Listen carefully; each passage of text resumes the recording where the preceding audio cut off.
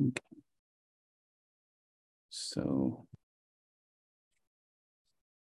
share this. So this is kind of just defining marriage and family. And as I said, it's a different conceptualization because this is more what definitions you would use if you were doing research or the like, and it doesn't necessarily always fit our definitions we have in everyday life.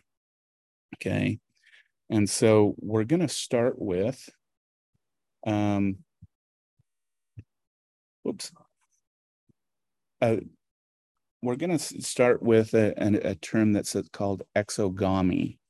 And this is marriage outside of a certain group or outside cultural norms, so strongly held, don't think about it.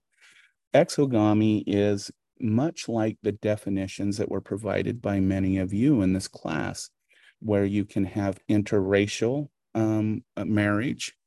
You can have different cultural marriage. So, in Europe, if you think about a German marrying a Russian as an example, in the United States, you could think of a Native American marrying a in the East Coast. Again, I'll bring up there's a lot of German cultures, and that would be considered exogamy relationship. Um, and the interesting thing about when we get into this type of and we talk about this type of marriage relationship is that a lot of conflict occurs in these relationships because of strongly held cultural beliefs. And so as we go through the course, we'll look at the uniqueness of, for example, interracial relationships and how they can have unique challenges, but we'll also see how they can have unique advantages to traditional in-cultural relationships.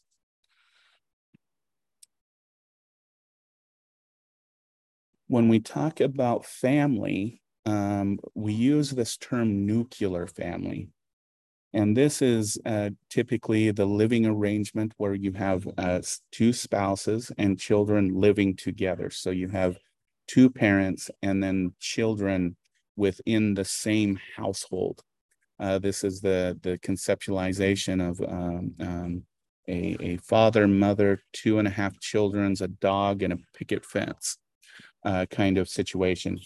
The definition nuclear family actually again is a more of a modern term. It started to develop in the 1950s because it was believed that the family was the core to any community, that it's the family system that holds communities together, and that when you get a disintegration of the family system, you start to see communities fall apart.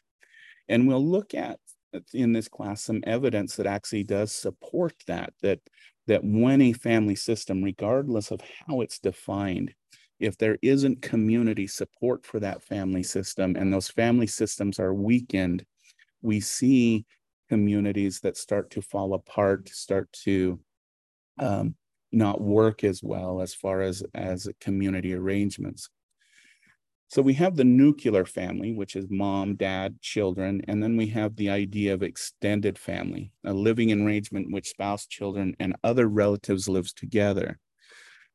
Now, this system of family is actually not something foreign to most cultures. Here in the United States, it has become foreign because it's believed that, two individuals go into adulthood, you seek your independence from your family system, you meet someone, you create a family of your own, and there's a disconnect between living arrangements with extended families such as grandparents or relatives.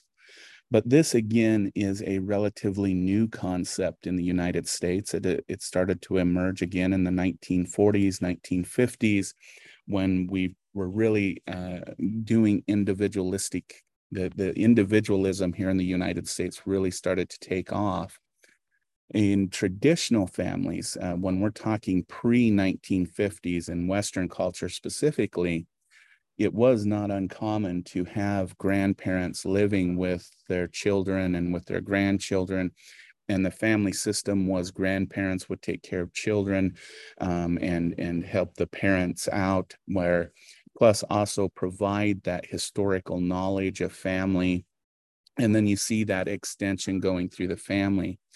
And this still holds true for many subcultures in the United States, such as many Native American cultures. Tohono O'odham culture often has extended family living in under the same household.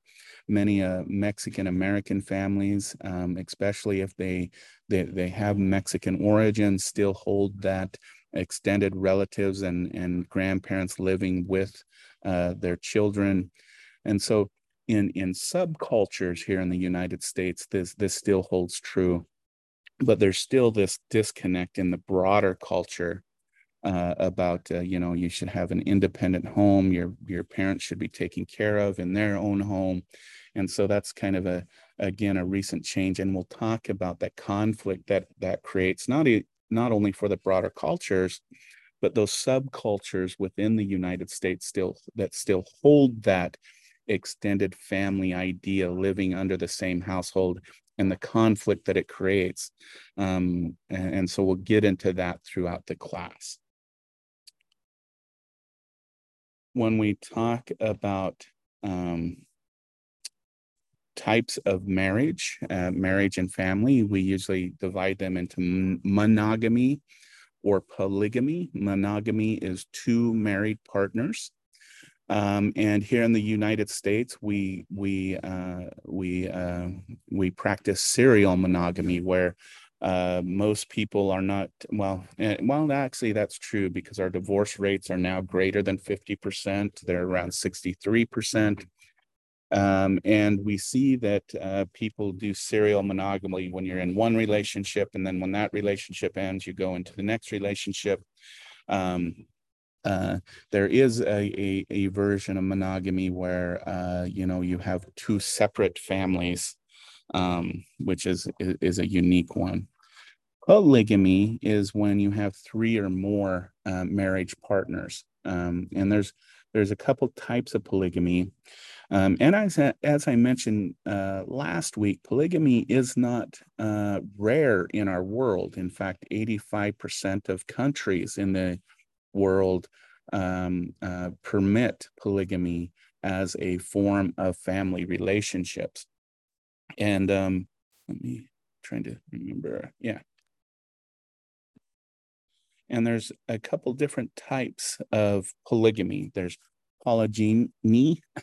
This is where a man polygyny, where a man has multiple wives.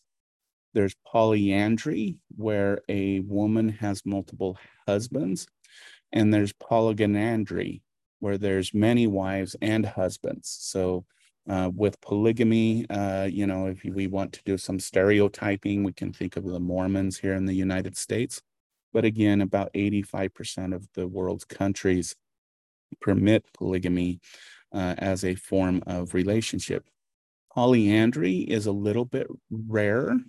If we look at, for example, Native American cultures, the Navajo culture traditionally practiced polyandry, where the woman was really the landowner. The female was a landowner. And so if men wanted, they would woo or try to be part of that female's property and relationship by proving themselves to that. We also see in many the Alaskan tribes that polyandry was commonly practiced, because it was the women who actually owned the fishing boats. And so the men who wanted to work them would have to, again, woo the female. And we see this in other, specifically a lot of fishing type of communities around the world. Polygynandry is a more rare form of multiple relationships within a marriage. It is actually becoming a more and more popular here in the United States, as we see more sexual diversity within relationships, more uh, individuals understanding you can have more emotional connections with multiple people instead of just a single individual. So this is a growing trend here in the United States of having multiple wives and multiple husbands, both being able to have that within their singular relationship. But what we see in this type of setup is there's still usually a nuclear husband and wife, as you would say, and then they would have their separate wives or husbands along with it. So there's still in this polyandry situation a core couple that then go out and find multiple other relationships with others. Okay. I forgot, this is also another form of what's called horde living, where it's beneficial to live in a group and to share the intimacy within that family system. So as mentioned, when we talk about the social construct of marriage and family, we can see that there's patterns that are culturally relative, and how patterns of marriage and family changing. And these are things that we'll talk about. We're going to do throughout this course some cross-cultural comparisons with family and marriage. And we'll see that not all cultures define it the same. And we're also going to take our own culture, especially the predominant culture, and look at it from a historical perspective about the meaning of marriage and family. And then we'll take a look at how that overarching culture then has influenced a lot of, for example, Native American ways of living, and has created in a lot of ways a lot of confusion and a lot of resource deallocation because of the ways things are defined. And we'll look at how patterns of marriage and family have changed. And I kind of related talk to that. And really in this class, you all brought up a lot of the changes from what we usually have seen to traditional, for example, marriage to be, because it's only been, I believe it's only been about 4 or 5 years since it's been legal here in the United States to have, for example, same-sex marriages and same-sex relationships, and for them to get the same benefits, as you would say, with the male-female relationship. And we see these trends changing, and we'll talk about what that means. And I think probably for me as a researcher, what I think is interesting is if you look at binary relationships, male-female versus same-sex relationships.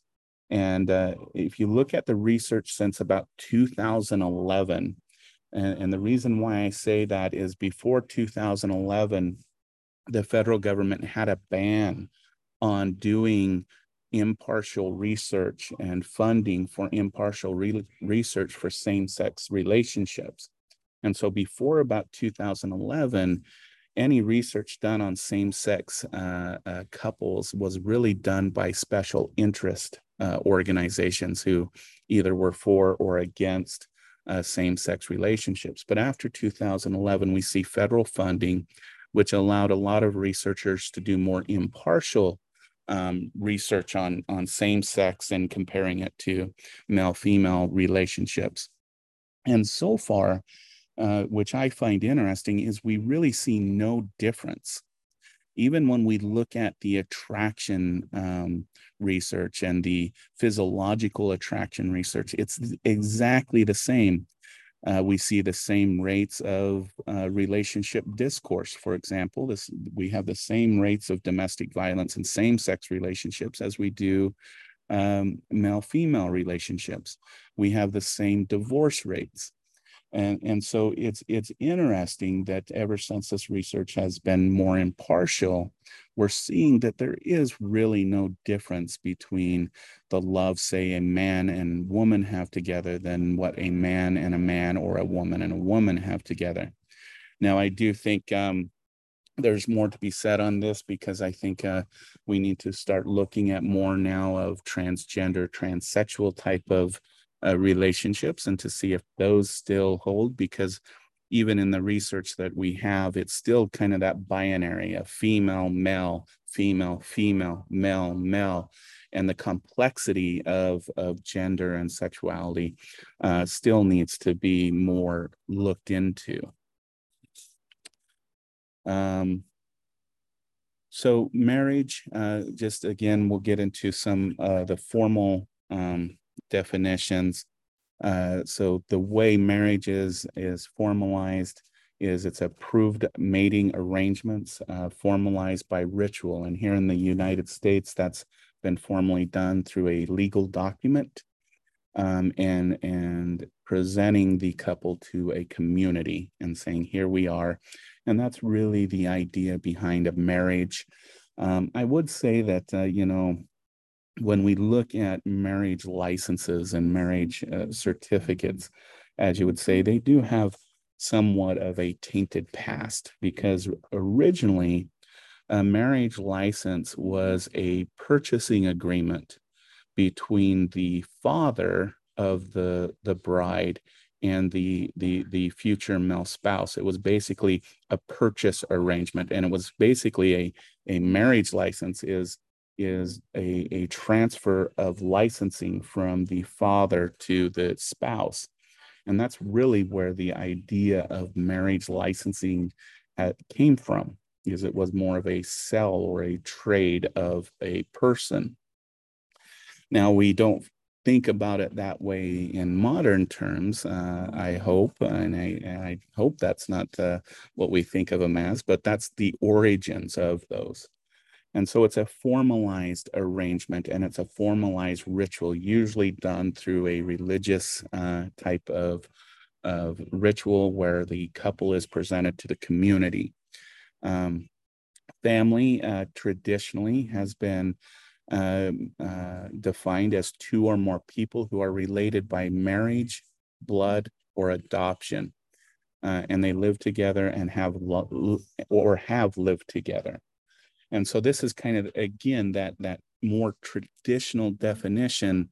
The unfortunate part about it, again, is this is really how the legal system defines it. And so it gives certain legal rights to these formal definitions versus the ones that really, I think, the class is really looking at when we think about marriage and family. Okay. When we talk about family of orientation, that's where a person grows up, the people they grow up with, and family of procreation is where a person was born. So again, these are just some definitions. So when we're talking about the complexity of family and we're talking about the orientation, that's where a person grows up, the situation they grow up in. And when we talk about the family of procreation, that was a family that a person was born into. And this becomes important when we talk about blended families and when we talk about especially families with adoption, because there's complexities that start to arise between the family of orientation and the family of procreation. And we'll talk about those specific dynamics when we get to that area. And again, this is just bringing up the different types of marriage group norms. So cultural norms so strongly held, they don't think about it. Exogamy is marriage outside of a certain group. Endogamy is marriage within a certain group. So again, these are just some terms that I want everybody to be aware of.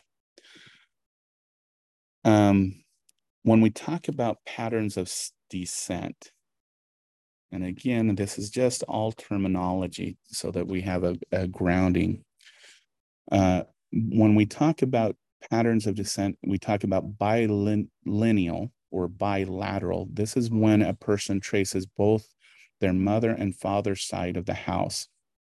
And this is a pattern for our dominant culture. So usually in the dominant culture, in the United States, family is traced through both family lineages. And that's, you know, you think about the family trees. If you go on to one of those heredity websites and you look at your family history, they usually trace it from both parents. Patrilineal is when family history is traced only on the father's side, and matrilineal is traced only on the mother's side. And this is where we see in a lot of our subcultures here in the United States, we see that some of our subcultures, and again, we're talking Native American, and it really depends upon the tribe. We're also talking about certain African American and certain Mexican American subcultures. Is some trace along the father's line and some trace along the mother's line. And so you know, when you're introducing, you know, your tribe or where you come from, it usually is from one side or the other in a lot of, for example, Native American communities. So we have seen some changes in this, where some Native American communities or individuals are choosing to take both sides, and then there's some that stick with the traditional line. And so we'll talk about this and talk about these patterns, and we'll also talk about why they matter from a individual and a cultural perspective, and how you know, we need to both honor the way someone thinks about their descent and not try to press upon them a way that they should be thinking about where they come from. All right. Okay, so today I just wanted to make sure we went through those definitions. Does anybody have any questions about those definitions, about the terminology that was used? Again, I believe this presentation is posted in our Canvas, but I wanted to go through them and give some explanation and how they relate, they're going to relate to our class. Does anybody have any questions?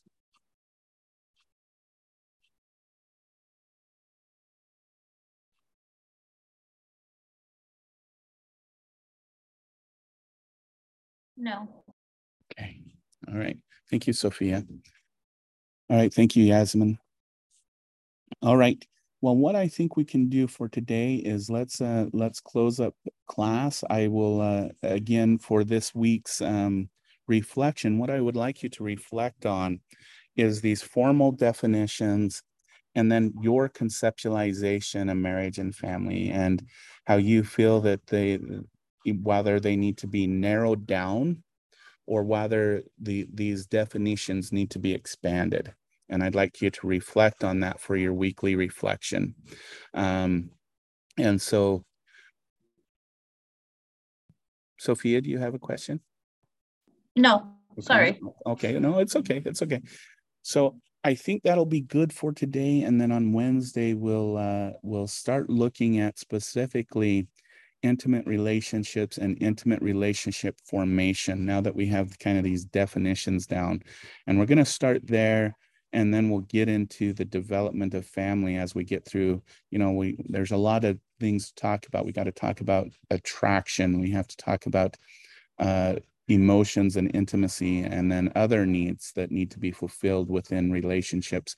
So we have a lot to talk about in this formation of a quote unquote marriage.